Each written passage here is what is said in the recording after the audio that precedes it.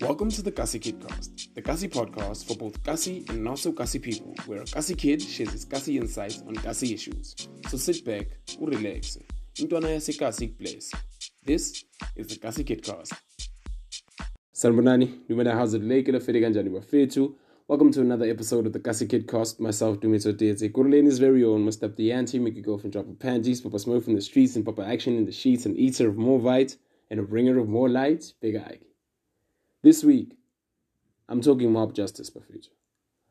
Mob justice being a situation where a criminal or a perpetrator of a crime is caught red-handed and the community where the crime was committed collectively decide that they're going to take matters into their own hands, become judge and jury, and inflict a punishment on the criminal. Now, I'll start by saying this. Bafethu, if you listen to this, whether you're from Elokshini or not, whether you're from the hood or not, you need to know this. Vigilantism is a crime. And immediately, when you're involved in the perpetration of mob justice, or you're part and parcel of a group of people, abashayo umuntu ezumphakathi, automatically each and every one of you are rendered criminals, because mob justice / vigilantism is a crime punishable by law. So automatically manishaya umuntu ni umphakathi, even if ngama-gens ayi-3, manishaya umuntu because lo muntu loyo khona into ayenzile illegal, automatically nibayikile mkhuba ninonke.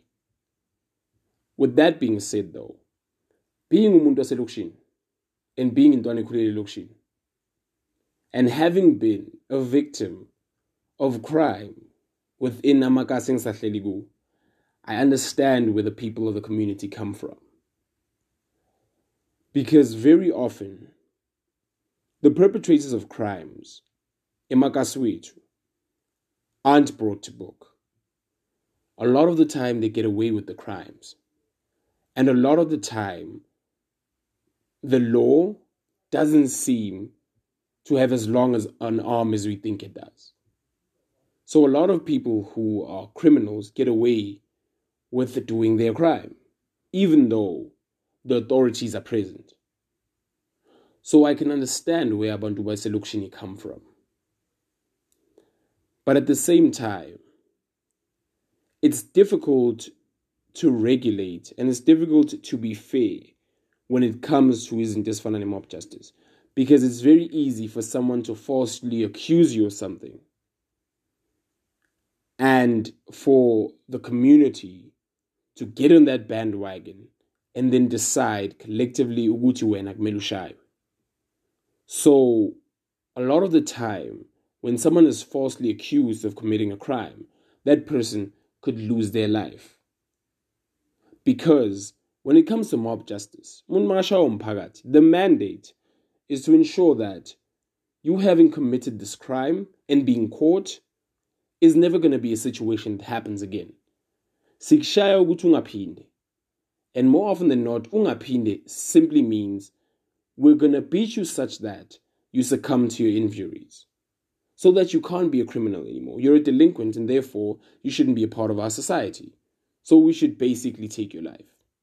Because should you go to jail, should you be incarcerated, you could come out and seek vengeance on the people that got you incarcerated to begin with. Because as much as the correctional facilities in Mzansi are what they are, very often people come back and continue being the delinquents that they are or that they were before they went into penitentiary. So sometimes the law isn't as effective as it should be when it comes to rehabilitating criminals. So abantu baselokishini, they tell themselves ukuthi lo muntu lo uzoya ejele and uzobuya ayilento ayiyo. So rather simsuse emphakathini to ensure that he never perpetrates any crimes ever again against anyone. That's the logic. Is it wrong? Yes. Is it fair when you view it from that perspective? Yes. But then again, inkinga yomuntu oshawa umphakathi ukuthi the person that commits the crime isn't the only person that suffers the consequences, because their family also becomes victimized. Because you find a situation where umuntu umzali, umntanakhe ugangile, wabanjwa, washaywa. That person is going to be ostracized. They're going to be isolated from the community. They're going to be insulted and they're going to be victimized simply because a member of their family is a criminal. And that's unfair, especially considering the person does the crime on their own. And also in a situation where someone is falsely accused and they should lose their life because of the mob justice. Justice is often not as fair as it should be, because manje umuntu ulahlekele impilo yakhe for nothing, quite simply, because a group of people decided together and collectively that this person's life should be taken without any proof.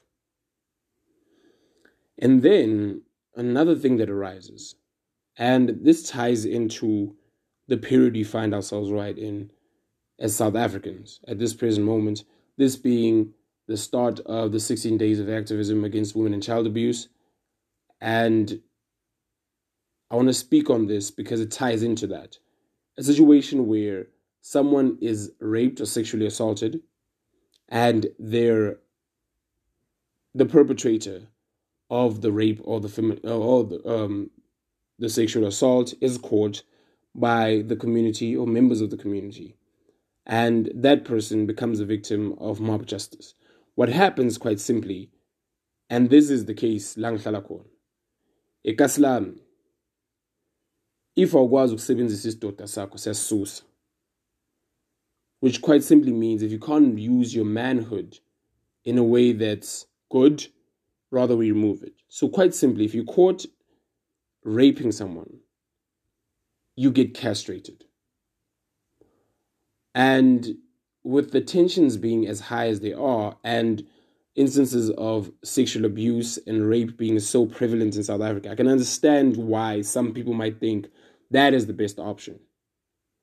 But what happens in situations where someone is falsely accused of rape? Because I, for one, can tell you, eKaslami, it's very easy for you to become the victim of mob justice should one of the ladies in my community accuse you of raping her. No proof is needed. If she seems hysterical enough and she approaches the right type of people, you could lose your life. Whether or not she's being honest doesn't matter. It's irrelevant. If she's convincing enough about the fact that you may have sexually assaulted her or raped her,